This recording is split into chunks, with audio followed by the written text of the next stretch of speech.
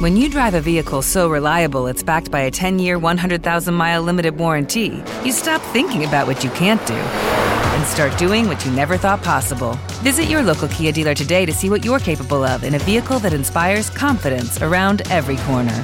Kia, movement that inspires. Call 800-333-4KIA for details. Always drive safely. Limited inventory available. Warranties include 10-year 100,000-mile powertrain and 5-year 60,000-mile basic. Warranties are limited. See retailer for details.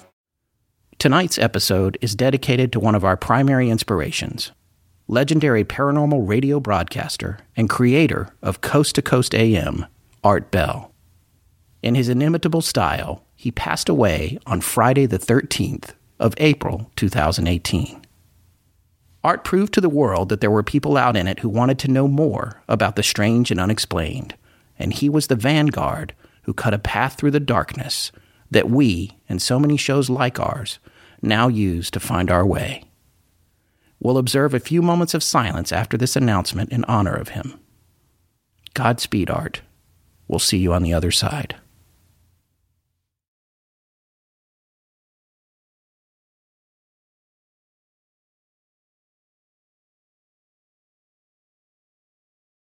Tonight's episode of Astonishing Legends is brought to you by the Great Courses Plus, Blue Apron, and our contributors at patreon.com. This series has shown that Resurrection Mary is one of Chicago's most famous residents. Wandering along the side of empty roads, picked up hitchhiking by many, and even driven to her destination by a few. Eyewitness accounts bear strikingly similar details of her appearance and behavior. Is she just some relic of an old urban legend seen by hopeful people looking to make a connection with the other side? Or is Resurrection Mary more than that? Is she really there, or has some strange thought form infected our reality? What if we told you there are stories like the ones about her from all over the world? Maybe Mary represents something more than one individual. Maybe her presence is some kind of warning. Or maybe this is all just a big misunderstanding.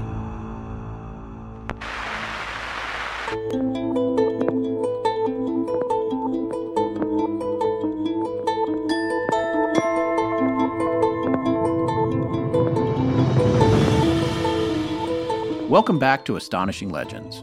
I'm Scott Philbrook, and this is Forrest Burgess. She didn't put her thumb out or nothing like that. She just looked at my cab. She was a looker, a blonde. I didn't have any ideas or like that. She was young enough to be my daughter. 21, tops. An anonymous taxi driver, after encountering Mary in 1979, as told to Chicago Suburban Tribune columnist Bill Geist. Join us tonight for part 3 of our 4-part series on Resurrection Mary. And we're back. Thanks to everyone who's been writing in about Resurrection Mary. We've really been enjoying those emails, and we're actually going to start tonight's show out with some of those. A quick reminder, we're going to be in Ohio for the Kent Paranormal Weekend on April 27th, 28th, and 29th. So if you're in the area, come on by. We have a presentation at 5 p.m. on Saturday, the 28th, and then we're doing a Q&A at 2 p.m. on Sunday, the 29th. We are working on some new, larger coffee mugs in a new design, so bear with us on that and keep your eyes on our store for updates to the merchandise. And as always, thank you for supporting our sponsors. Between that and our wonderful Patreon supporters, we can pay our bills and keep the show free. Oh, and we're not big on birthday shout-outs, but this one seems important since it's actually today, meaning the day we're recording this.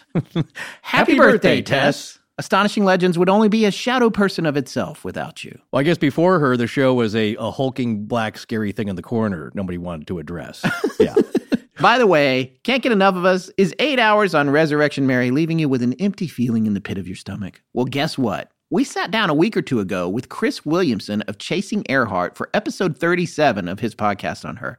That episode was published on April 8th of 2017 and is titled The Astonishing Legend of Amelia Earhart. a conversation with Scott Philbrook and Forrest Burgess. We're proud to say that in their 37 episodes, we're the longest one so far by 13 minutes and the first guests that have forced them into a two-parter. That's how we roll. Both parts of our Sit Down with Chris are now available. In the first part, we talk extensively about all of the ongoing hypotheses regarding her disappearance and how Forrest and I's opinions on them have evolved in light of new information that's come out since we did our own series on her back in November of 2014. In the second part, we talk a great deal about the paper Dr. Richard Jantz recently published, making worldwide news, where his findings indicated that the bones found so long ago on the island of Nikomororo are a 99% match for Amelia. We shared our questions and observations on that paper, and that episode, which is part 2 of our session with Chasing Earhart, will be followed by their own interview with Dr. Jantz himself, which is going to be dropped within hours of the release of tonight's episode of Astonishing Legends. Now, I know this isn't everyone's cup of tea, but thanks to Chris and his team, we've become insiders in the ongoing search for Amelia's plane and her navigator's remains. And we're at that point where we're just starting to gain access to knowledge that we can't share publicly at this time. But let's just say there is so much more to this mystery than you can possibly imagine. And we're excited to be ongoing observers on the inside now. There are multiple concurrent investigations exploring her disappearance, and we can guarantee there's going to be a lot more fascinating news about it all during the next year or two. Thank you, Chris, for bringing us into the fold. We're like kids in a candy store. So if you're an aviation mystery aficionado, or even if you aren't, because there's so much more to this than that, carve out some time and listen to our 2-part interview, as well as the eminently more qualified Dr. Jantz's interview, by subscribing and downloading Chasing Earhart wherever you get your podcasts. Well, we've got a lot to get to in part 3 of our series on Resurrection Mary, so let's hitch a ride to the cemetery. We've been getting a ton of emails and a lot of feedback, not only from people who are Chicago Southwest Siders, but people from all over the world as well. And they're writing in about their own regional versions of Mary, as well as Chicagoans telling us about what's really going on down there. Yeah, there's a lot more activity in Chicago than just Mary, frankly. Yeah. I think you're going to find that probably in any city as large as Chicago with such a storied history, that especially along trade routes that developed all the industry and trade that it did over the years. There's a lot of people, there's a lot of history, and there was history there back to the dawn of humanity. So there's a lot of interesting stuff going on. There just seems a lot more in this area, I got to say. Next time I go, I definitely want to get down to the southwest side. I got to tell you that. Oh, certainly, yeah. No, and we've been invited by some of our listeners, too, to come on down there. Yeah, we got all kinds of connections now. Well, one of them, Frank Welliver, who's one of our listeners, grew up in Chicago and said that when he was a kid, everyone he knew used to go to the Bachelor's Grove Cemetery off the Midlothian Turnpike in southwest Chicago. It's pretty small, but apparently it's insanely haunted. List some of the things that are going on there. Yeah, this place is famous. There's a picture that was taken there that a bunch of our listeners have probably seen and don't even realize it's from that cemetery. One of the things that people see there is the classic sort of black dog. And, you know, the black dog, the symbol of death. There's so many black dog stories. And also the great song by Nick Drake. Black-eyed dog. Yeah. Thank you. Not very good. We'll leave it at that. Yeah. We'll leave it at that. There is a lady in white. Sometimes she can be seen walking around with a baby in her arms. Oh, that sounds like something coming up later. There's ghostly monks. Oh, yes. Richard Crowe, I think, was one of the first to identify them or record it as a local folklore legend. Yeah. And then there's a farmer with his plow horse. Apparently he died in a farming accident or a plowing accident. I'm opening the door here for some historical angry emails. So I'm not exactly sure how you get killed with a horse plow. I mean, I guess if you got in front of it. Well, but I don't get. You know what one of the most dangerous occupations is, especially for kids, is farming. Yeah. I get that. You can die. Well, you can get dragged. You can get trampled. You can get kicked. Yeah, I've heard of people getting kicked in the head by a horse and dying. Yeah, sure. So there you go. Yeah, very dangerous occupation. Yeah, so... But thank you, because we need food. Yeah, that's true. But now with the machines, it's even more dangerous. Here's another one that's really great. Apparently people would also see, this is at the Bachelor's Grove Cemetery, a phantom farmhouse. I kind of love this. So it would be shimmering and floating, and then as you walked up to it or towards it, it would shrink way down and vanish. which is like, talk about looking back in time or some kind of time slip. That's pretty fascinating to me. But the thing that Bachelor's Grove is most famous for is a photograph that was taken there by a woman named Judy Fells back in 1991. And she took this picture on infrared film using a 35 millimeter camera from the 80s, as how she described it. And she's a clairvoyant. And she went there with the Ghost Research Society, which is a group that we've mentioned before because Dale Kaczmarek is a prominent figure in that group. And they have a lot of amazing stuff about Chicago area ghosts. And they've been around for a long time.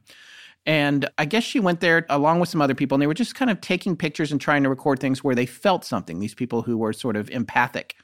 And so she took this one shot. And there was nothing there when she took the picture, but when she got home and she developed this infrared film, you could clearly see a woman in white sitting on a part of one of these headstones. This is a famous picture. It's all over the internet. If you just look up woman in white sitting on a headstone on Google, this picture comes up. It is from Bachelor's Grove Cemetery, and it's her photo. It's pretty amazing.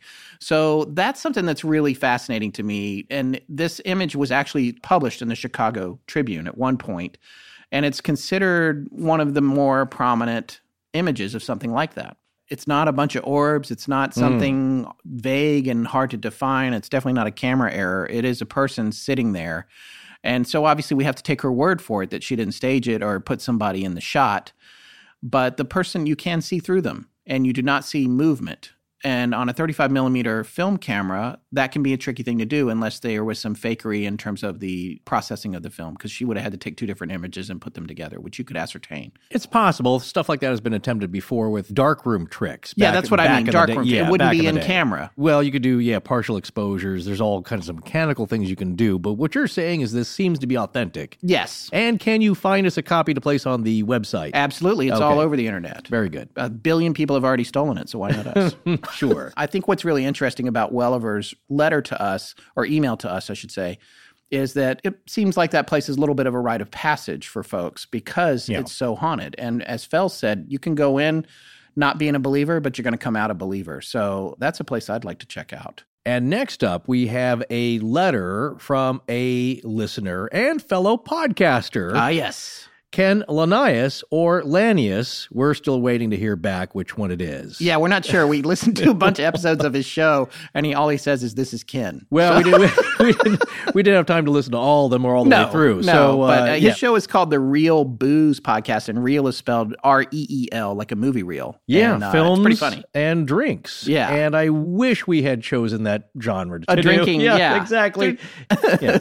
But no, he does a great job, and he grew up in that general area known as Forest Park. Now, it's a suburb. I think it's just under 10 miles, 9.7 miles north of Resurrection Cemetery. Thank you for your specificity. There you go, because I just looked it up yesterday, and I was amazed that I could remember that. Yeah, very good. If you take streets. Yes. I don't know about the crow flying and all that. But anyway, it's just north of there, so it's part of that area. Well, he sent us his exact street address, and he said, where he grew up, Yeah, and he said, zoom in on this map, and he says, see all these green fields? Yeah. Those are all bodies. Yeah, that ain't fields. Well, they are kind of. There are fields of stone. Yeah. Because it's all cemeteries. And Forest Park, there are so many cemeteries around the area. They call it, what? The Village of Cemeteries. Yeah. Because there's like 30 dead people for every living person there. Yeah. But it looks nice. It's very green. So he grew up in that area and wanted to let us know, what it was like and why it seems to be so haunted. Yeah, and I think he's in Phoenix now. Yes, that's right. Now he lives in Phoenix, Arizona. I love Phoenix. But yeah, I couldn't live there. It's too hot. In the summertime, yes. Lovely in the winter. But here's the point. It's a dry heat. That's what everyone says. But I'm going to tell you what, 120 in the shade, it still feels like 120. That's true. It's just not bright. You're from North Carolina, so you're used to humidity. Yeah. But he, having grown up there, gave us the address of his house. So you could Google Street View and look at where he grew up and where it relates to the areas and all the other cemeteries. So, but he had some other funny things to say. They're humorous in their podcast. Yes. They're a lot of fun and funny.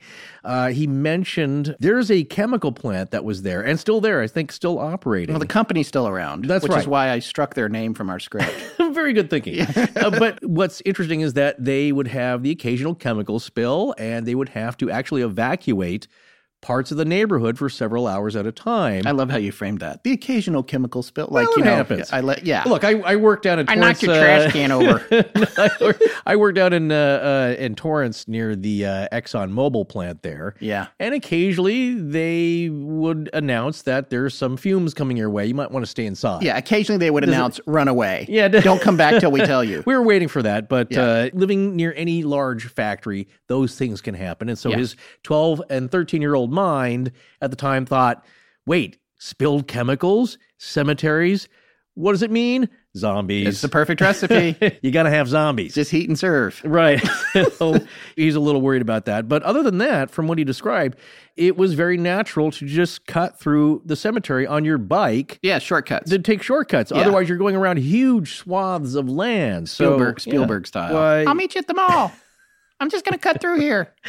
The only thing worse than moving the headstones and not the graves is mixing a chemical spill with a cemetery. Ah, yes. Well, tell us about prb.org. Well, they have a very pretty website, but the name is a little conspiratorial. Yeah. The Population Reference Bureau. Oh, I like that. I got interested in how many dead people there might be in the whole world. Yeah. And then I wanted to look it up. And so this is a website I went to, prb.org. They estimate there are more than 108 billion members of our species that have been born throughout history. Right now, there are 7 billion people living.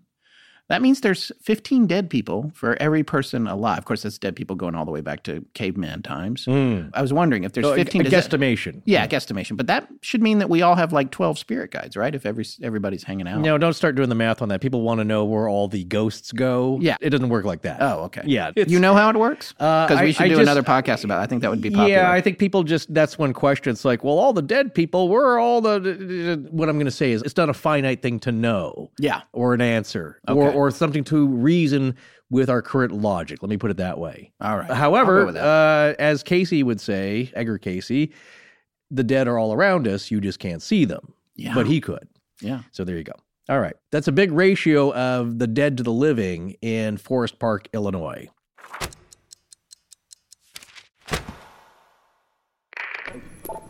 Hi, I'm Will. And I'm Lauren. And we're from Minnesota. And when we're not ice fishing, And listening to Prince.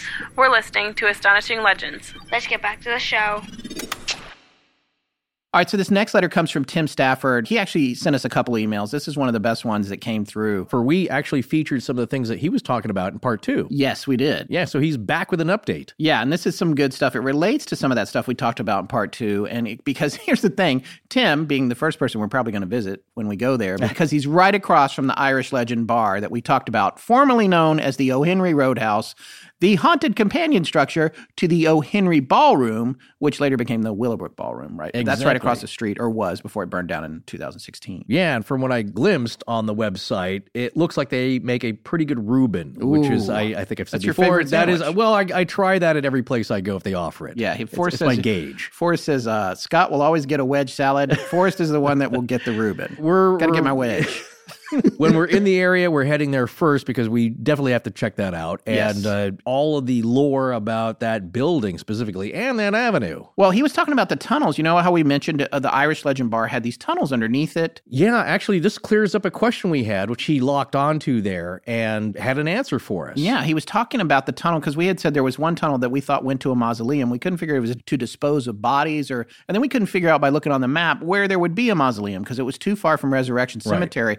But what it was near was this Fairmont Cemetery, which was down the road about 800 feet, maybe. Yeah, now I looked on the map, of course, Google Maps, and that was the closest thing. So that was my guess, is that I think it's kind of south of there, or Yes. due south. You could But tunnel it's straight in. down the road. Right. What I didn't know or was sure about is like, what building would you pop out of? Well, this is what Tim said. The tunnel from the Irish Legend was told to lead to a tomb in Fairmont Cemetery, which was the one we were talking about. Supposedly, you could hear music playing from it. Some people thought it was ghosts. Others said it was just music from the speakeasy and that patrons would exit through the tomb if the speakeasy was raided, which is brilliant. You gotta love that. Speakeasy gets Yeah. raided, cemetery down the road, drunk people pouring out of it. which is enough to frighten anybody. But there's two good things about it. One is, of course, the escape route. That's fun. Yeah. Secondly, though, it's an interesting possible explanation for hearing strange things. That's true. Now, I don't discount, well, you know me, if you've been listening, that I keep an open mind about this stuff. I don't discount anybody's experiences, but you also look for possible real-life explanations that are mundane, the pedestrian kind of things. And if there's haunting music coming out of a building, let's say, where there should be silence, that might be an explanation. Well, I mean, this was a pretty brilliant ruse if this actually happened, because this is right up there with Walter White and Jesse going into the house that's getting bug bombed, right? No one's going in there. Right. No one wants to be in there. And if anything does happen in there, people are going to report it, like you said, music or something like that. And he went on to say about the story that the tunnel would have had to have been long, and a tunnel to the woods would make sense, except the land rises pretty quickly and steeply, so the tunnel would have to be very high or, again, very long to pop out on the other side of the hill. He went on to say that the tomb in question was eventually a victim of arson and has since been torn down. No word on whether or not they found anything underneath. The cemetery, the Fairmont Cemetery, is now very well taken care of and is actually a popular walking spot. So... yeah, exactly. Well, it is lovely around there, and as we maybe mentioned in part 2, that was the original draw for the early inhabitants in the mid-19th century, is that it's a lovely wooded area, and people would go have picnics there. So development happened there. That kind of sparked it. It quickly turned into too much frivolity in the roaring 20s and 30s. But now we get to the best part for me about his email update. Well, you may remember that we mentioned the Grimes sisters, that horrible unsolved murder where the two girls had gone out to see the Elvis movie and never came home. And then there were all these ghost stories about people seeing them around town, them calling telephones and that sort of thing. One of the things that we mentioned with that story was that there was an abandoned house that was associated with the crime that supposedly was abandoned in a hurry shortly after their bodies were discovered. And all these rumors about food being on the table, brand new car in the garage, kids' toys being around, and no word really on who that person was in the house. Well, Tim has an explanation and a personal story connected to that. So here's what he told us about the house. Quote, "The quickly abandoned house in the Grimes sisters story wasn't torn down until almost 2000, and the land is now a subdivision with multi-million-dollar and probably super haunted McMansions. I did venture into the house a few times in high school. I never saw anything firsthand, but I did hear mysterious whispers coming in and out of every unoccupied room when my friends decided it would be a great place to play Ouija board. There were 5 of us, and no drugs or alcohol were involved. My friends wanted to contact the Grimes sisters, but failed. Instead, a spirit on the Ouija board claimed to be the owner of the house and the killer of the Grimes sisters. It told my friend John to go upstairs alone, and it would show itself. After much coaxing, John agreed to climb the extremely narrow staircase to the solitary room upstairs, as long as we all followed behind. Once John reached the landing, he looked into the room that was only about 10 feet by 10 feet and lit by moonlight from a single window. I could not see the room, but I could see John's face. He looked in the room begrudgingly, then his eyes widened. After a second or two, he jerked around and steamrolled us down the stairs as we sprinted out of the house, through the surrounding cow pasture, and into the car. John would not say anything until we were far from the house and back into civilization. When he calmed down, he told us what he saw. He was looking at the corner of the room that was darker than the rest of the room, as corners are wont to do. He described it like this. I was looking at the shadow in the corner, then the shadow stood up. It started coming towards me, and that's when I bolted. For a year or so afterwards, John experienced sleep paralysis and swore he could feel something sitting on him in the middle of the night. He could hear and feel it breathing, but he could never look at it. He experienced it at his nearby home, at college, and at his girlfriend's house in Ohio until it just finally left him alone. You know, I generally think of our listeners as being pretty smart folks. I cannot say that about Tim Stafford. Well, because of the Ouija board. You do not mess around with Ouija boards. Well, and you're you younger. Definitely don't do it in the abandoned house associated with the murder of 2 young girls. I don't know. I would be curious enough to attend that. See, you're in there. I'm going to be Yeah. at the budget suite Well, that's fine. up the street watching old Ray Donovan's. You can come tell me about it. It doesn't matter where you are. Haven't you learned that? Well, I'm just saying the Ouija board, I'm just going to say this. Yeah. It's a door. You can open a door there that you think is closed, but turns out it's not latched. Yeah, well... Just remember that. Yeah, they say that. Well, always, here's a tip. And I'm a always, skeptic. Always say goodbye. Close out the session is what they say. Yeah. Don't mess with them in the first place is what a lot of paranormal investigators will tell you to begin with. But now I have known people who use them all the time and think it's fun in the Parker Brothers family night game fashion kind of way. I probably wouldn't recommend it because you can get kind of a sunburn on your soul. I think the risk comes in if you're using it with someone who actually believes in the possibility of something happening. If you're Yeah. a non-believer, you can play with it all you want. No, as we've said before, stuff happens to non-believers as well. You just completely shut me down. Yeah, I am. Because See, I don't think No. that. I believe if you don't have faith, you're safer in that situation. what about the old quote, not believing in the devil won't protect you from him? Well, I that was believe from that was that. Anthony Hopkins from the movie The Right. Yeah, that's a movie. That's a screenwriter. I love, But someone like Rich Haddam wrote that. What I'm saying is, no offense, Rich, I think if you're in that, we're kids and it's fun, I'm going to push it a little bit and the other kid's pushing it around and it's a Ouija board and maybe that's a little bit safer than if you got someone there who's a little scared, that's even more of an attraction for a thing to come through the door. That's all I'm saying. I think you'd be wrong. I'm right. going to disagree with you just Well, because we I've can heard disagree. a lot of stories where people didn't believe in that kind of stuff and were poking around and then quickly came to believe it later, especially people who got actually pretty angry and upset because they didn't believe it and you can't explain it and then that sets you off. So I will say, I think from that angle though, from what we've heard of people having some kind of spirit attachment, sometimes if it seems demonic, the explanation will be that people of zero faith or even a naughty disposition, you're less of a favored target than somebody who is pious and religious because you're harder to turn. Right. You're a bigger prize. Again, not that this does not happen to people who are not religious, because I want to dispel that myth. And people perpetuate that and they think that. We've had letters, it's like, well, I don't believe in God, so none of this stuff should affect me. There's a lot of people who thought that way at first. No, until I'm not something saying happened that to about the broad spectrum. I'm just saying it about the Ouija board. I feel like the more faith you have, the more dangerous it is. That's what I think. Yes. Well, let's get to our next email here. Okay. Joseph Wisniewski. Oh, you said it right. I think I said it right the first time. You went off on a tangent there. No, but, you told me it was Wisniewski the first time. And then I had to do a pickup to fix it. Okay, well, that's what happened. No. Because I'm the one that did the pickup. It and was I a remember- related name. We misspoke about that. Well, I had a long chat with him today on text. Yeah. And he said the easy way to remember it. Are you ready? Yeah, go ahead. All right. It's whiz like you're taking one, new like you bought it, and ski like you're going down a hill. Wisniewski. I love that. Yeah. Yeah, no.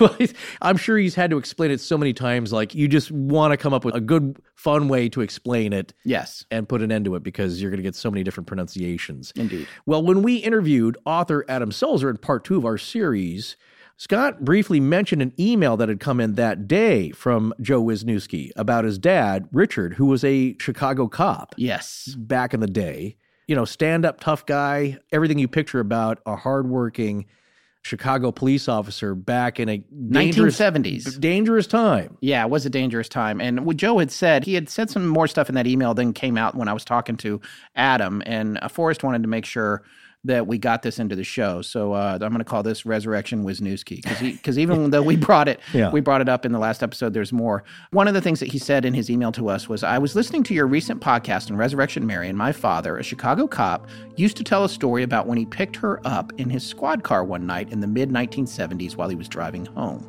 He saw this girl walking alone, and it was cold out, so being a good cop, he pulled over and told her he wasn't going to let her walk home in that kind of weather with so little on. She obliged and hopped into his squad car, giving him an address, which he drove to, and just as he was about to drop her off, she faded away. My dad didn't frighten easy, but it shook him for the rest of his life, which incidentally ended a few years after that.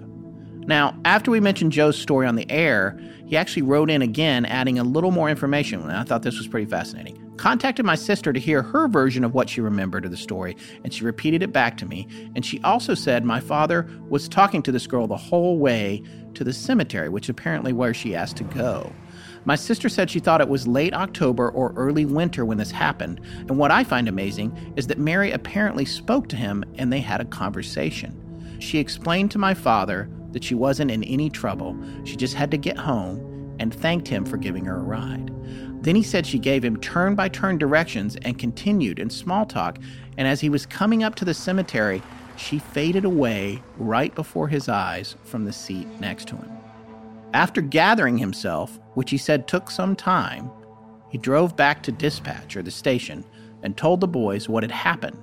And they were all like, "Oh, you met Mary. You're not the only one." And then they started to tell him other stories they had gathered over the years, some personal from officers like himself picking her up out of concern, and some from people who had reported their own encounters doing the same as the officers. My father came home after his shift that night, still pretty disturbed, and told my mother the story, and she believed him. Back then, it was his tradition, as well as many other officers at that time, it was the 70s, to end the night by drinking the things away they saw that day so they could face doing it all over again the next morning. But after that incident, my father actually put down the bottle for a while, starting that evening. He picked it back up again later, but I thought that was another interesting aspect of the story. It was so potent an experience to his rational policeman alpha self. It was enough to make him quit the bottle for a while and ponder. So I believe he did have an experience, and it was such that it flipped his world upside down for a while in the span of his momentary existence. Thanks again, guys, and be well. Joe, that's a remarkably personal story, and it's super interesting, and having all the background on it really gives it a lot of context, and we really appreciate you sharing that, not only with us, but with our listeners, and giving us permission to share it with our listeners. What I think is amazing about this, Forrest, is the idea that he went back to the station and all the other cops were like, "Oh, yeah, Mary. Yeah, I picked her up last week." Yeah, well, they know about this.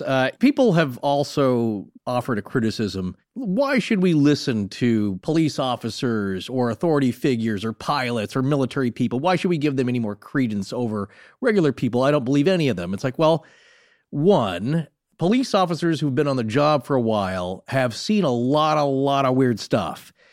They are no-nonsense people. You can't be a goofball and do the job, at least while you're on it. I mean, a lot of them have great senses of humor, but they are no-nonsense. They are 180 degrees from woo-woo. Yeah. They don't have time for that kind of stuff. They see too much of it on their job, and they're trying to corral it and prevent it. So for them to come and say, like, no, this is a common kind of thing, and for his dad to come to terms with that is significant to me, because the way he's described him, and, and a lot of police officers, too, they're more skeptical people. They have people lying to their face all day, every day. Well, so you can become very discerning and very rational about all the weird stuff you see. And when that shakes you, that, to me, means something. To paint a more thorough picture of Richard Wisniewski, I chatted with Joe for a pretty good while on text today, and one of the things that he said, super great guy, really great sense of humor, by the way, but he pointed out in our further discussion that while his dad would have a few nightcaps in the evening, he never drank on the job. He said it was just part of the culture of being a cop in the 70s in Chicago. And he also explained how it was even harder back then because there wasn't really a lot of emotional support to help you deal with the things that you saw on a daily basis. And all that stuff kind of takes a toll over time. I think that's important, too, because it adds even more context to the story about his dad and the time that he offered Resurrection Mary a ride.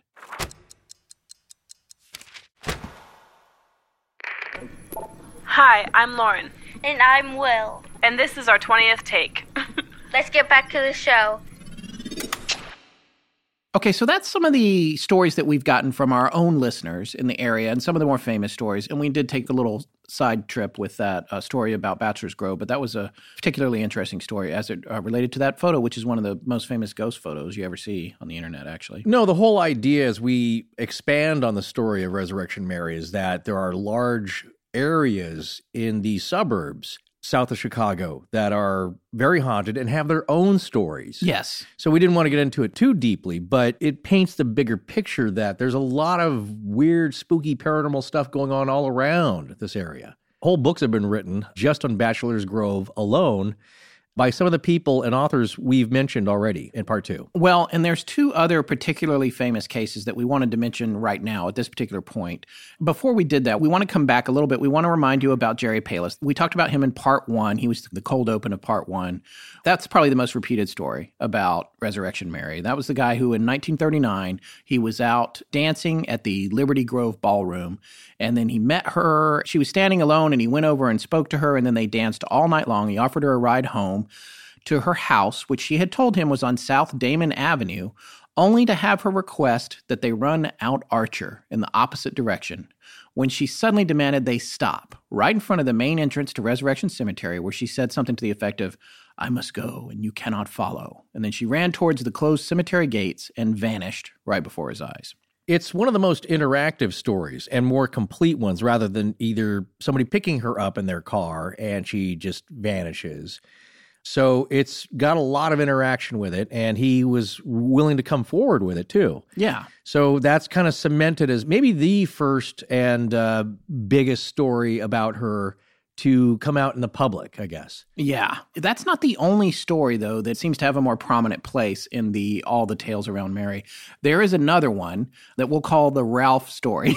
Yeah, well, because the guy's name's Ralph, but he didn't use his full name. He didn't use his real name. Even the Ralph is right. a pseudonym. That's right. Yeah. So he wanted to be anonymous, which we'll talk about that in a minute because there's something that I want to point out about that. So Ralph was this guy who was interviewed by Chicago columnist Bill Geist, who at the time was writing for the Suburban Tribune. This was back in January of 1979. I just want to point out right off the bat, I'm a huge fan of Bill Geist. Yeah. People that don't know who he is actually Willie Geist, if you've ever seen him on the Today Show. That's right. He's Willie Geist's dad. And he frequently appears on the Today Show as well. You would know him the second you see him. He always has super interesting stories.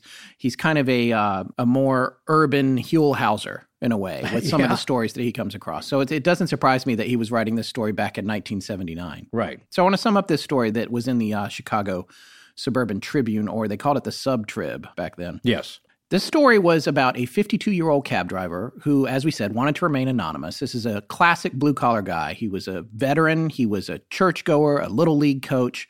And he told this story to Bill Geist just about 2 weeks after it happened. So it was very fresh in his mind. Yeah, he described himself to Bill Geist as the whole shot. I'm just the regular guy, do all the regular things, and I'm not a maniac. You're right. So he wanted to point that out. You know, I'm not crazy here, but this did happen. Right, and that always adds a semblance of truth to a story when the person that's telling it is really concerned you're going to think they're crazy. Well, that's why a lot of people don't tell their stories, but he felt compelled in a way. But just, a regular stand-up guy, there's nothing in it for him. He's not looking for notoriety in any way, and he's not writing a book. He's not making any money off this. It's the first things that people point to. It's like, oh, well, you're trying to get some publicity for yourself. Right. So Ralph was driving out Archer, and he was, quote unquote, a little lost, as Adam Selzer says in his book, The Resurrection Mary Files.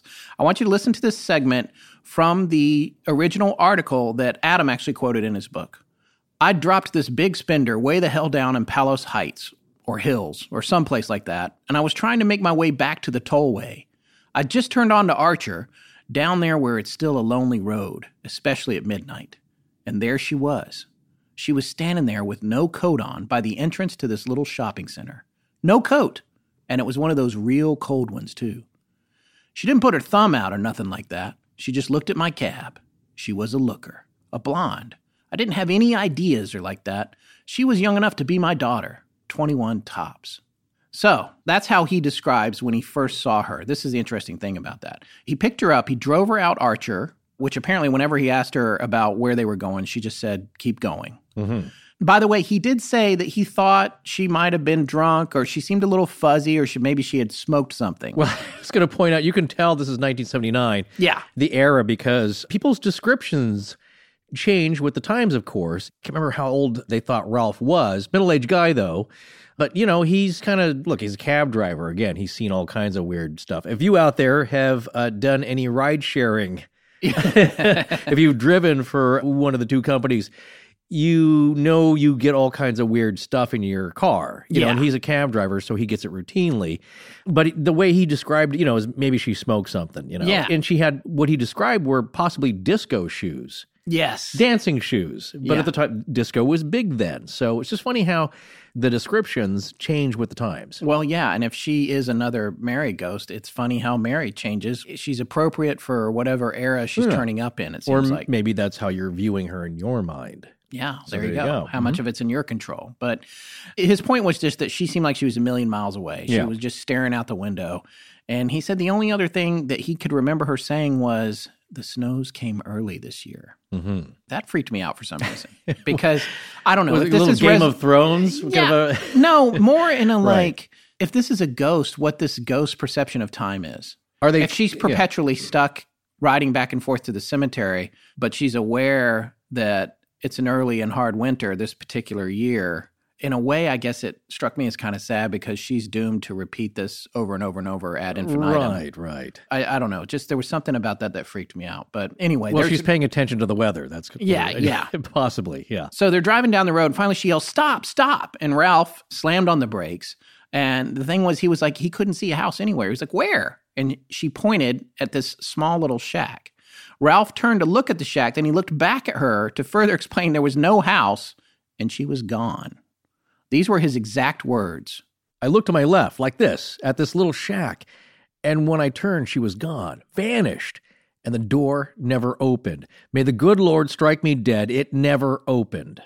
Bill Geist found that shack. It was directly across from the main gate of Resurrection Cemetery. And Geist said that someone at the cemetery actually told him that a Polish teenager named Mary, who died in the 1930s, was buried. I don't get this, but I guess buried in that little shack. And that was all he would say in the interest of privacy for the girl's family.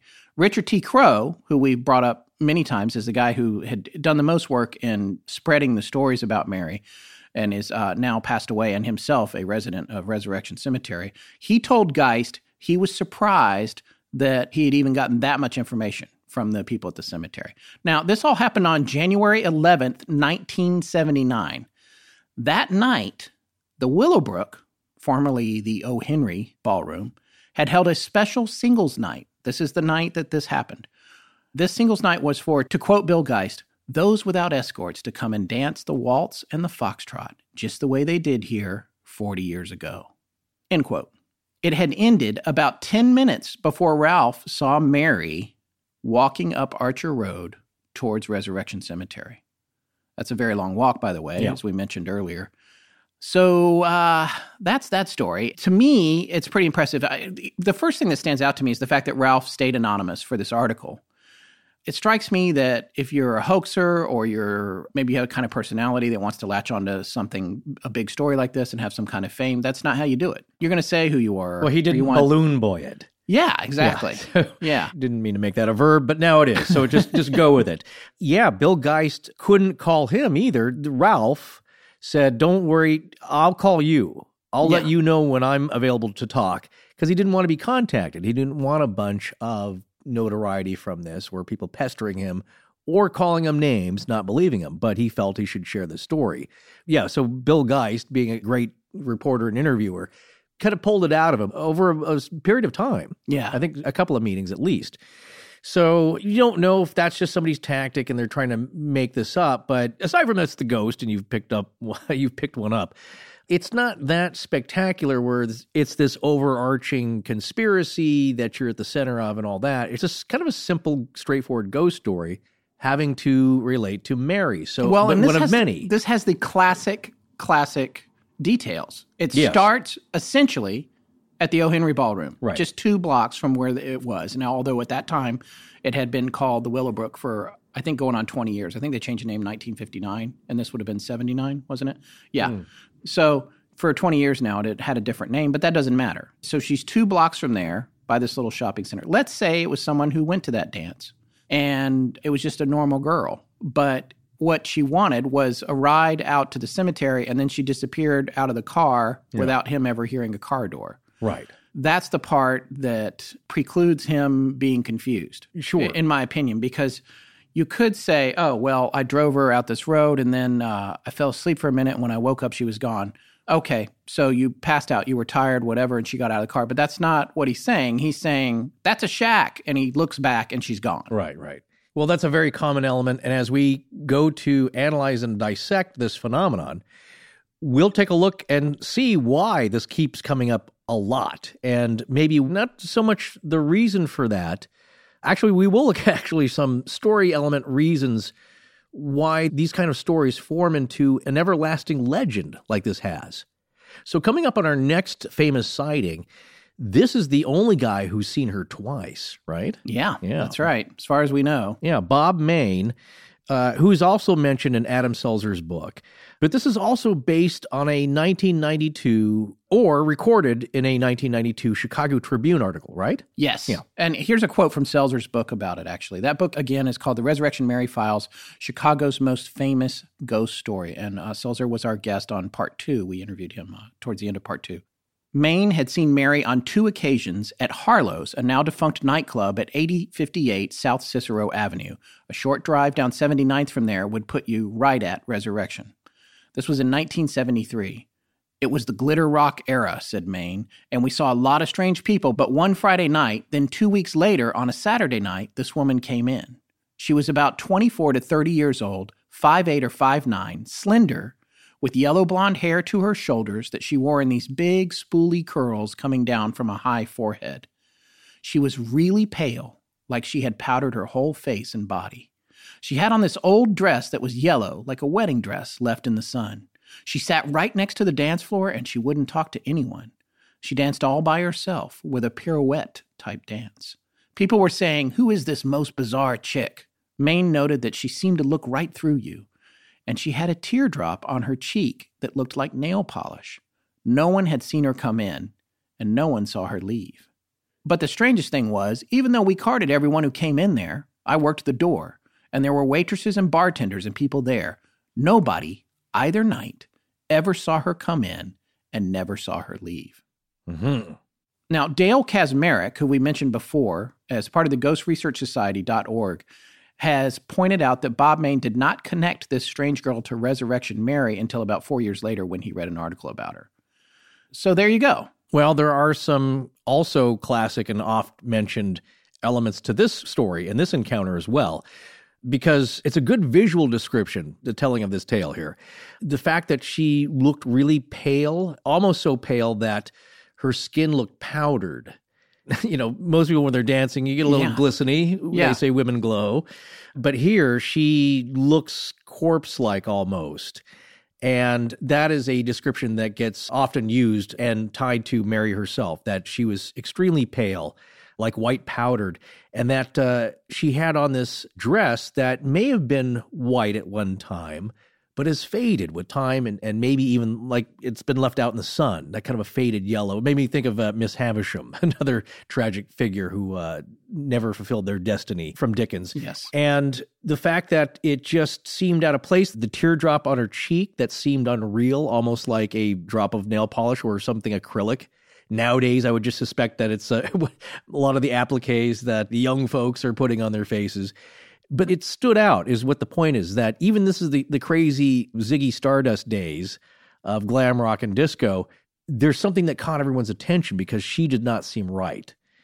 And again, the other factor of this story is that it was more than once. That's right, twice. Yeah. So that's not often reported. Usually this is a one-off occasion and it never happens again. And clearly he was not the only witness because he mentioned that the other people working there didn't see her come or go either, which means they all saw her there. Yeah, exactly. That's an interesting story. And then finally, here's just a short, brief mention, but it kind of reiterates the other type of run-in, pun intended, with Mary in that. Come on. I know it's bad. I just thought of it though. It's slightly organic. So the idea though is that there are several types of ways to meet Mary and interact with her. This is the other one we actually mentioned in part 1 or 2. Frankly, I can't remember. But you either see her by the side of the road and you pick her up, or you don't. Or sometimes you see a body laying by the side of the road, or just somebody dancing at the gates. Here is that scary encounter where in 1978, a young married couple was driving on Archer when a girl darted out in front of their car, and they slammed on the brakes, but they knew it was too late. They were bracing for that impact, but there was no impact. I can't remember if it came with this story or not, or there was another one where some people actually hear the thud. Yeah, there are other people that have had the collision and heard the thud, but then there was nothing there. Right. In this particular case, they never heard anything. Okay, so in this case, though, she just vaporized like they drove through her. Yeah, and she passed through the car. She passed through the car. Almost in a mist-like fashion. It was an old X-Files where a guy was, he could basically turn himself, not invisible, but he could meld with anything metal. The idea was that he could pass through walls. Yeah. There were certain materials that he could easily move through except for glass. So imagine what happens when you get hit by a car. Yeah. Some parts of it are glass. Yeah. I just remember that standing out to me as like, that's what it would seem like, is that this guy would just, and you go right through them. Same thing with Mary here. So anyway, that's another interesting encounter, but there are tons of them in all these various forms. But again, certain elements always remain the same. When we were telling the tales of some of the more famous encounters, there was one we left out until now, and we did that on purpose. Well, it's its own section, really. Yeah, and it's probably going to be my favorite part of this series. There's something about this that I really love, all the details to it and how it's not what it seems and then it is what it seems and then maybe it's not what it seems. I thought about that on purpose because really it's the most compelling element possibly to this entire story. And you'll hear researchers say that as well, because it's something that it does make you think twice about this. Yes, after Jerry Palis is dancing all night with Mary and then giving her a ride home to the cemetery, this is actually the other story that has the most traction in the Resurrection Mary folklore. This is the story of the Ghost in the Gate. I came up with that title. Did you like it? Very nice. Okay, yeah. Well, you know what? When I first heard about this story years ago, that is the one element that jumped out to me. It's like, wait a minute. Is there possibly a trace element, a piece of evidence left from Mary herself? Well, you know, that's my favorite kind of thing, trace evidence. That's what I loved about the Delphos ring case. That's true, yeah. And that's something that I like about this story, too. Although I have since learned, since we started this show, and it's maybe something I've learned from you, is not to be so concerned with proof. You have to believe or not believe. Well, but yeah, I'm on my own journey. Well, you're not going to find it. It's convenient and inconvenient depending on what side of the fence of belief you're on. I just feel like, that proving moment, and this is something we're actually our presentation in Ohio is going to be a little bit about this and what's been going on with me. That moment of, this is it. This proves it. This is irrefutable proof of ghosts. And then it's like, you know what? Wherever you were on that spiritually and mentally, you should have already been there, whether that proof is real or not. Whether you can say definitively, if you're pushing that hard just so you can get someone else to believe it, or you're pushing that hard to get yourself to believe it, just relax. That's my message. But I'm getting off track here. Okay. So let's get to this story. Yeah. This is the story of Officer Pat Homa.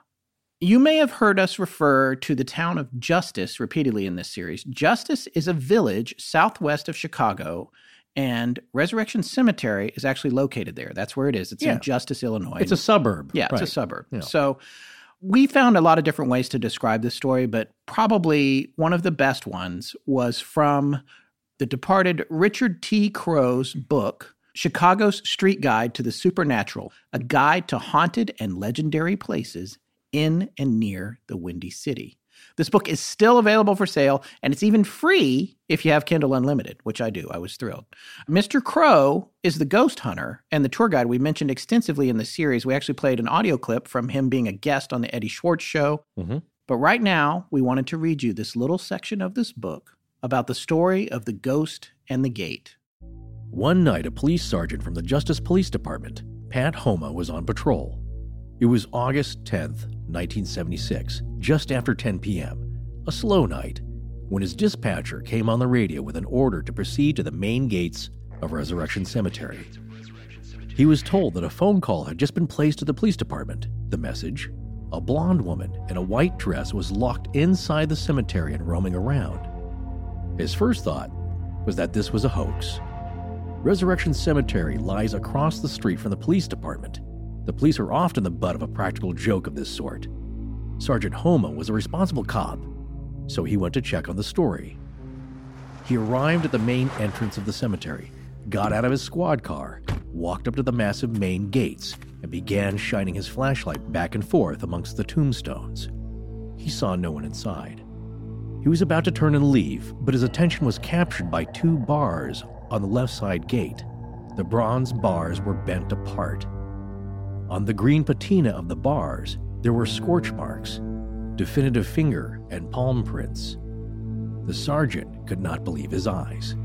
If this were some kind of a hoax, it was a very elaborate and a very expensive one. It looked for all the world as though two hands with supernatural force had gripped and bent and squeezed these impressions into the bars, while, at the same time, discharging a strange, superhuman combustion that seared the metal. The bronze bars, although they were hollow, were certainly stronger than anything that could be bent by sheer human strength, no more than one can bend a penny by hand. The handprints burned into the metal made it more mysterious. After weeks of searching and researching, the sergeant came to the conclusion the bars could have been bent only by a paranormal happening. Perhaps it was the ghost so often rumored to have been seen at that very spot, none other than Resurrection Mary. I learned about the account of the handprints on the cemetery gates through a teacher whose brother was on the Justice Fire Department. I tracked down the sergeant for an interview and photographed the bars. As word about this discovery leaked out into the community, I watched as the crowds began to come in greater and greater numbers on a daily basis to check out this wonder for themselves. I knew the cemetery officials were not happy with all the attention, and by the time spring of 1977 had rolled around, I contacted the Catholic Cemetery Board offering to buy those bars for my private collection. I wrote at the suggestion of a friend who was an archivist with the Archdiocese. They sent a curt letter back that the bars were not for sale under any circumstances. Cemetery employees blowtorched the bars, but it did nothing to the marks that were squeezed into the bronze, nor did it straighten them. Burning them black just made the marks more visible from a greater distance. The crowds continued to come in larger numbers. The cemetery reacted again. In October 1977, the bars disappeared. They were sawed out and sent away to a mill to be straightened out. They finally came back home again in December 1978, straight. The handprints were now obliterated. The bars found here today are the original bars welded back into place. They stand there with abnormal discoloration, painted an obscene Kelly green. The mysterious handprints of 1976 are now gone. Extreme measures were taken by cemetery officials to suppress, to cover up, and to destroy the evidence. But what the cemetery could not do was to confiscate all the photographs that had been taken. Photographs, color slides, even a videotape exists, showing that at one time some unique marks had been on two bars of the front gate that stands guard at Resurrection Cemetery. Paradoxically, the Catholic cemeteries of Chicago do not believe in this evidence for life after death. But for the unwashed masses, the only answer is that Resurrection Mary bent them.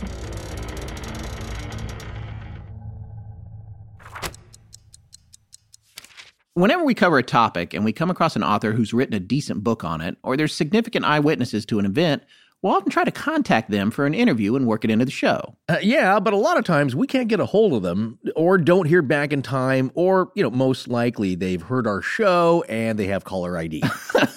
That's probably happened once or twice, or yeah, probably more. But, well, if you'd like to hear more of those types of interviews with people actively researching the paranormal and supernatural, UFO and cryptid encounters, as well as people who have experienced it firsthand, all the kinds of stuff we like to hear about, then there's a podcast you need to check out called The Confessionals. Yeah, The Confessionals is a true story-based podcast where host Tony Merkel interviews guests about their projects or their experiences with the strange and unexplained. There are over 60 episodes available for download, which air every Saturday night. And just listen to some of the guests he's had on. L.A. Marzulli and Gary Wayne, who we mentioned in our series on Giants. Author Jim Wilhelmsen. And one I personally just can't wait to hear from, John Edmonds, owner of the Stardust Ranch in Arizona. Oh yeah, the Alien Slayer. Well, what is going on over there? We're all just going to have to tune in to find out, which you can do by finding The Confessionals on iTunes, Stitcher, Google Play, Alexa, and many other podcast players, or going to their website, theconfessionalspodcast.com. You can also support The Confessionals on Patreon by going to patreon.com/theconfessionals, and patrons can listen to live interviews before they air and get access to live call-in shows where they can connect with Tony the host and other special guests. All right, let's go find out how you fight a gray. I wonder if he was using a real Hattori Hanzo blade. I don't think so. He doesn't make those anymore. No. Hi, I'm Will.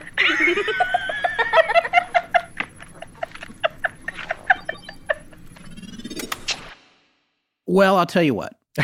Yes. I didn't know, I guess 3 weeks ago, I had no idea who Richard T. Crowe was. Oh. Since we found that clip of him on the radio, and now that I've read some of his writings, I am one of his number one fans. Yeah, I just love the way this guy works. I love the way he writes. His voice is amazing. Right. This was published in 2000. He passed away in 2012. He himself currently, as I've said before, now is buried at Resurrection Cemetery. Yeah. It would have been fantastic to attend one of his ghost tours. I can only imagine how amazing. they Yeah, must have he been. had a big bus, something, I don't know, over 70 passengers, I think. Wow. And there were other ghost tours going on. There's a great remembrance story written by Ursula Bielski. It's a very nice tribute to him. And I mean, there was kind of a competition, feeling to it because she was trying to get him to jot down these stories for posterity, these folkloric stories that he had collected. And he really wasn't interested in collaborating, I think, or working on a book.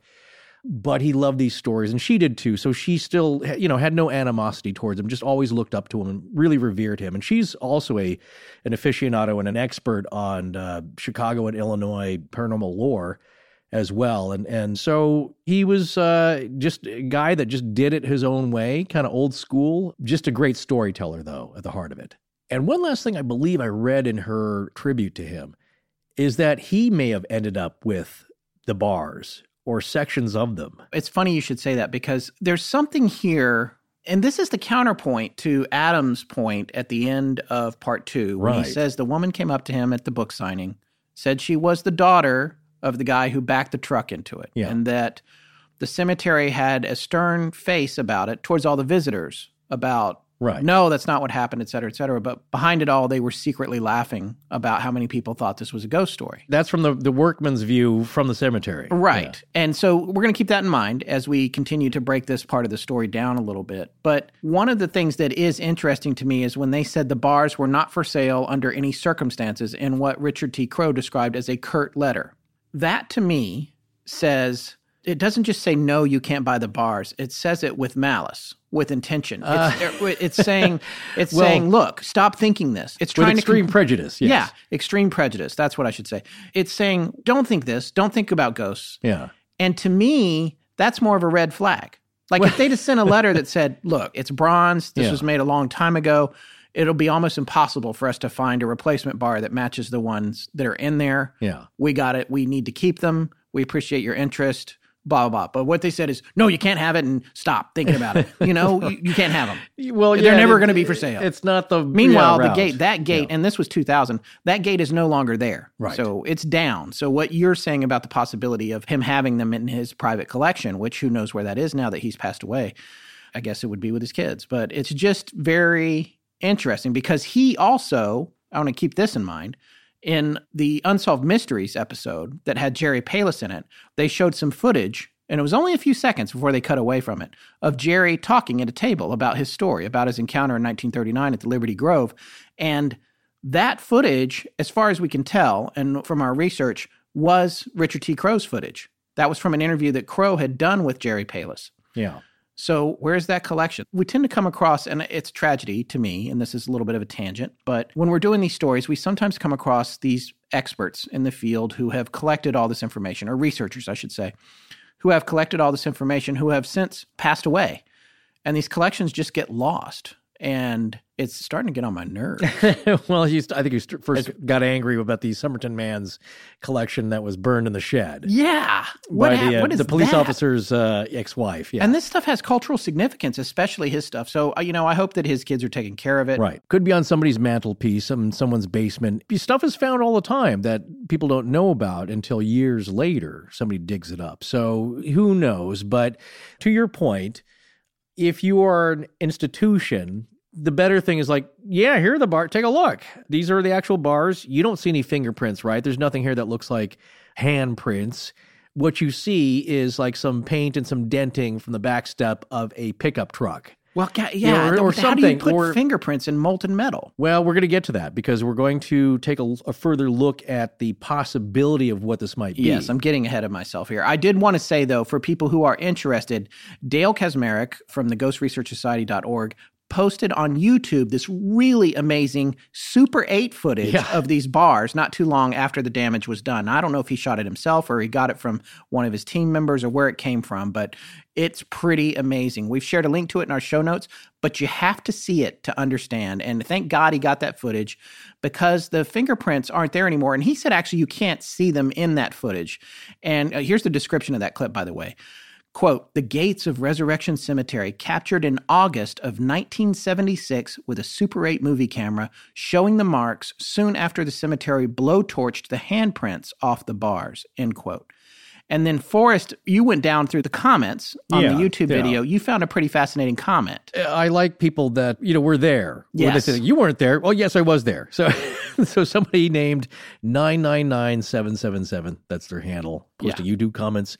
And it was refreshing not to see any really snarky, stupid ones here. Yeah. From 3 months ago. Right. This clip's been up 4 years. Yeah. But this comment was only 3 months old. But it's one of the better, I think just because of the film, that it is film and the lighting, it's really clear to see and much better than a lot of other clips you'll see. Yes. Because there are, of course, other clips out there on YouTube about the bars. But lots of people have taken pictures and they were in varying states of repair kind of downstream for this. But this was kind of right after it happened. Exactly. So listen to what this poster had to say. Quote, what a shame you or whomever filmed the gate didn't see the handprints on the gate. I saw it 1 week before the church torched them out. I put my hands on the rails and was totally astonished. At least I saw this for myself. We'll never forget. End quote. Yeah. So they were there. And so what we're getting at is that we've all seen fender benders. We may even have dents in our car or in our own gates at home if you've backed into it or something. We kind of know what that looks like. Even if you have a utility truck, I've seen this quite a bit when you've got something sticking out of the back of a pickup bed or a utility truck that's carrying pipe or something. And sometimes, I've been on jobs or whatever that you back into something. Yeah. And it leaves a distinctive mark depending on what it is. I've seen all kinds of stuff is what I'm saying. Yeah. That's very distinctive looking. This looks like somebody squeezed the bars with your hands, at least from what we could see. And from what people have pointed out as well, it just doesn't look like a backing into type of accident. It looks like they were squeezed and maybe pulled apart in the fashion that you see people in jail movies clinging to the bars and rattling them. Again, you can't dust for prints on this thing. I hope I wasn't alluding to that in the end of part 2. Yeah. But it is a form of imprint, a close encounter of the second or third kind. I don't know what the ranking is for ghosts. Maybe Rob Kay can tell us. Yeah. But it does look these circular little imprints and like a handprint as far as the discoloration goes, which is also strange because, as we're going to kind of explain here in a second, it just doesn't fit with metalworking or metal repair. Here's another angle on it. Author and ghost hunter Troy Taylor, who we've cited quite a bit, who has the website prairieghost.com, which now seems like it's been redirected to American Hauntings Podcast, which is a podcast that Troy has with his co-host, Cody. And Cody and Troy are doing this show that is pretty great. So if you want to check out a cool new podcast about ghosts, check out American Hauntings Podcast. But anyway, he pointed out that the sightings of Mary were rampant in the 70s and 80s. And apparently the cemetery was undergoing major renovations during that time. And he made a suggestion, which is, I love this, was that maybe that was making Mary restless. Mm-hmm. And maybe those bent bars could be a sign of her angst at being trapped in there while her home was being remodeled without her consent. Anyway, he goes on to say, Richard Crowe said this as well to a certain extent, but this is just another angle on it. Quote, the bars were removed to discourage onlookers, but taking them out had the opposite effect, and soon people began asking what the cemetery had to hide. Mm-hmm. The events allegedly embarrassed local officials, so they demanded that the bars be put back into place. Once they were returned to the gate, they were straightened and painted over with green paint so that the blackened area would match the other bars. Unfortunately, though, the scorched areas continued to defy all attempts to cover them, and the twisted spots where the handprints had been impressed remained obvious until just recently when the bars were removed for good.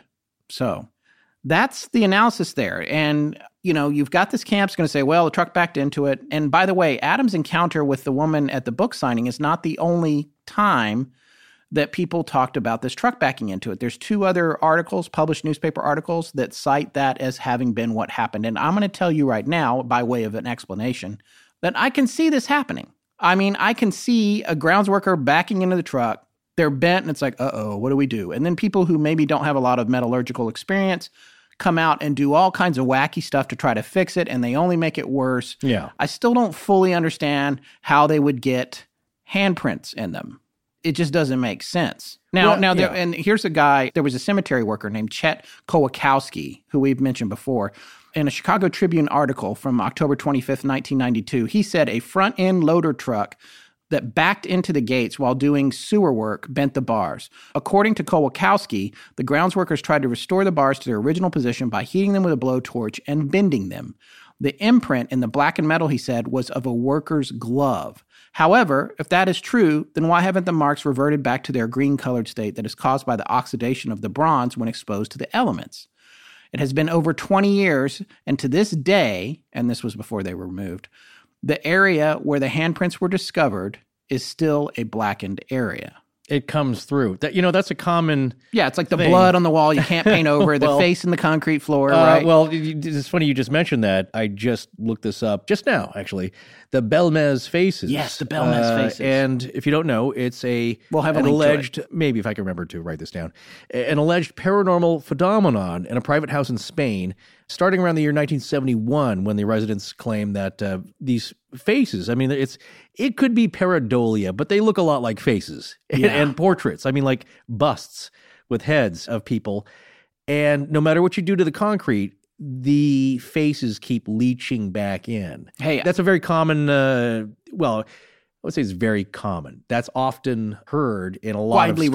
Widely reported in that some things, right, these things are all not very common to begin with, but I've heard that quite a bit when there might be a mark that you try to cover up and it refuses, much like, again, one of my favorite stories, the handprint on the lady's ankle who went to Greyfriars. Yes. He felt grabbed there, and from then on, that handprint never tanned. Yeah.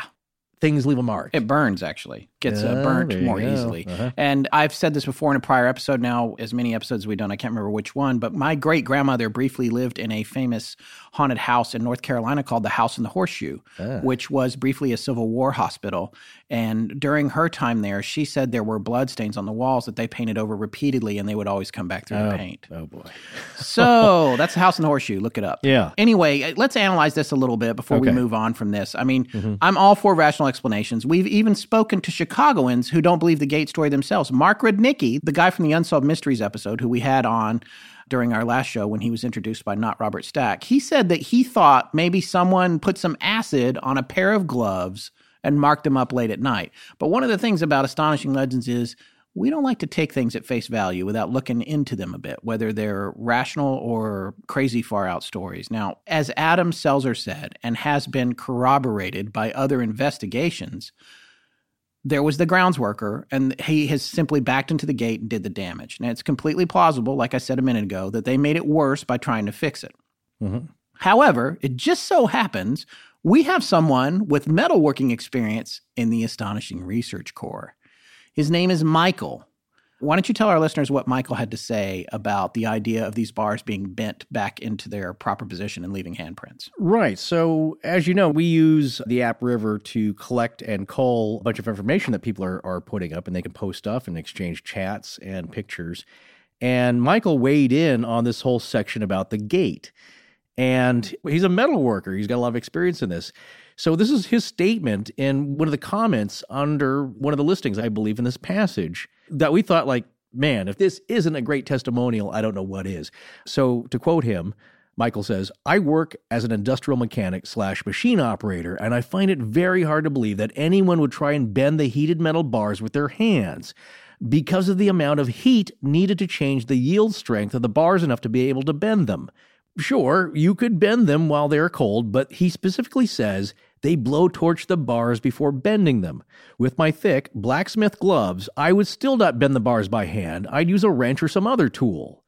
So I get that, because it's like, even with the thick gloves, like, you wouldn't try and work on it using your hands unless you're trying to make more prints or something. You know well, what I'm saying? and the other thing is sense. that's the other thing is the official explanation is still sticking with using gloved hands to try and bend the bars back into shape. Yeah.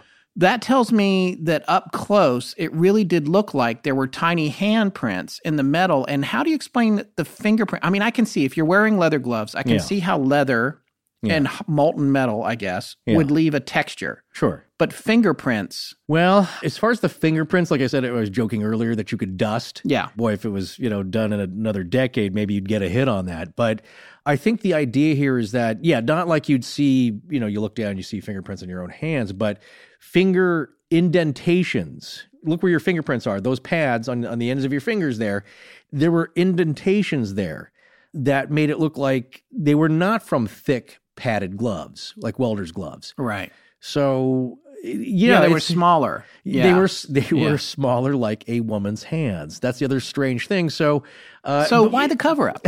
That's the question, because now we're talking about what are the reasons, and there's probably lots of good ones. I'm not acting like I don't know what they might be, but think about the reasons that the archdiocese might not want this story to be perpetuated about this ghost and the bending of the bars. And so why would you come up with a cover-up story for this, you think? Well, I think they, who knows? It's like one of those things an institution does where they're trying to avoid a small annoyance. And I'm not going to say white lie, but I'm saying, like, try to skirt a little bit in a very innocent fashion, but it makes it worse. It just, they weren't thinking this through. Somebody just thought, well, just tell them a truck backed into it. And it's like, well, people have already seen this thing. It's been there a week. There are other factors which have gotten people in trouble. Sergeant Pat Homa, he did get in trouble with this, but my point is that this is a call he responded to in the middle of the night. So are they saying that they were doing sewer work late in the day and they backed into it, and maybe that's what he was mistaking, but he was called to the gates, and that's when he saw that. Right, that was because someone was driving by at 10:30 and saw a woman in white with blonde hair walking around who seemed to be trapped inside the cemetery. Exactly. That's why he was called, and police calls are recorded. They're monitored. There is a log of when officers are called to, what incoming calls and what the results were, and it's recorded. So that should be somewhere. I don't know if you'd ever be able to find that, but obviously he's a real guy. You know what I'm saying? He really went to go investigate this call. Exactly, and I had some question about that, and that's what led us to find that passage in Richard Crow's book. I just wanted to make sure, we try to get back to a primary source whenever we can, and I wanted to make sure that Pat Homa was a real person. And that goes to believing Richard Crow was telling the truth when he said he met and interviewed and he explained the whole story. I knew somebody in the fire department. They got me connected with Pat Homa, told me who Pat Homa was. I sat down with Pat Homa. I believe that Crow did that. I believe that makes Pat Homa a real person. I believe that Pat told the story as he believed it to be true. Now, if the gate was damaged by trucks and then fixed and blowtorched and all that, that's entirely possible. Those two things could coexist. Because if he came there in the middle of the night, he's being led in by this story where they said there was a ghost in the cemetery. How about this? It's like a lot of things we look at. Maybe the gates were backed into by a truck. Right. Maybe this had nothing to do with the ghost at all. Still, we got someone driving by at 10:30 who saw an apparition trapped inside the cemetery. Yeah. And this guy came out to see it. Maybe his imagination and everyone's imaginations ran away with them when they saw the gates or they heard what he found at the gates. Doesn't change the fact that someone drove by and saw a ghost inside the cemetery, yet another case of Resurrection Mary. Just because a part of a story might have a mundane explanation, it doesn't mean the whole story does, and vice versa.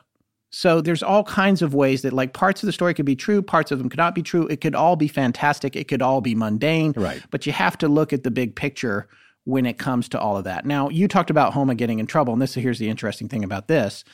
There was a TV show on from 1980 to 1984 that not very many people are going to remember. I remember it, but I'm old, and you're older. Well, this would be big in high school. It was a very popular show. For you, it was high school. I was junior high, thank you. But the idea was that there was no internet, of course, so what was on TV, everybody watched. Yeah. This show was called That's Incredible. We're going to play a little soundbite here. Ryan, can you cue that up?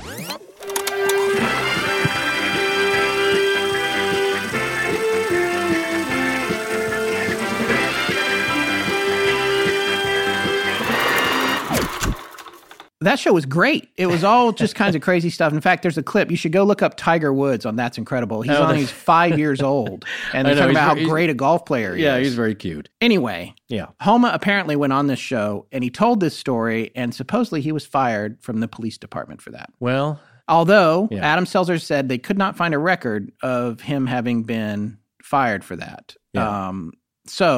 It's hard to say, but again, extrapolating from what we know about organizations, and this is what's interesting about, we've often talked about this, and it's funny, some people really think it's silly when we do, but organizations and how they react to paranormal situations, like the Queen Mary, it's like, yeah, come on, it's haunted. We got a haunted room. You want to go see a haunted room? It's $10. We'll give you some treats and have a tour guide. And come on aboard the Queen Mary and take a look at our haunted stuff. Other fancy hotels in Norway, perhaps, like, no, we do not have anything that's haunted here. Please stop telling people. Well, by the way, the most haunted room on the Queen Mary, one of our listeners just posted this in our Facebook group, has been made into an actual stateroom, and you can now stay in it now. Oh, there you go. The one that they used to not let people stay in. Well, we'll see what happens there. Maybe it calmed down. These things do also kind of seem to run in cycles, so who knows? But in this case, what's interesting is that possibly there might be something about her story, or the fact that it's a ghost story, or like you said, a combination of all this stuff, just the looky-loos and all the people showing up. All this is somehow distasteful. Maybe somebody out there knows, is an expert in Catholic dogma, and maybe can enlighten us about, is there a problem with the Resurrection Mary story just on the surface? Because I know, ghosts, again, may be seen as souls that are in purgatory, that have to wander until the final judgment. They're not at rest, or they did not receive last rites. It was an unexpected accident. And so I don't know what's going on there, but it might be an inconvenient story, or just something where it's hard to explain, or they don't want to explain it. Or it might simply just be, again, a number of looky-loos. So in this story, I think it's just something that you have to give a second look to, because I think the Catholic Church did.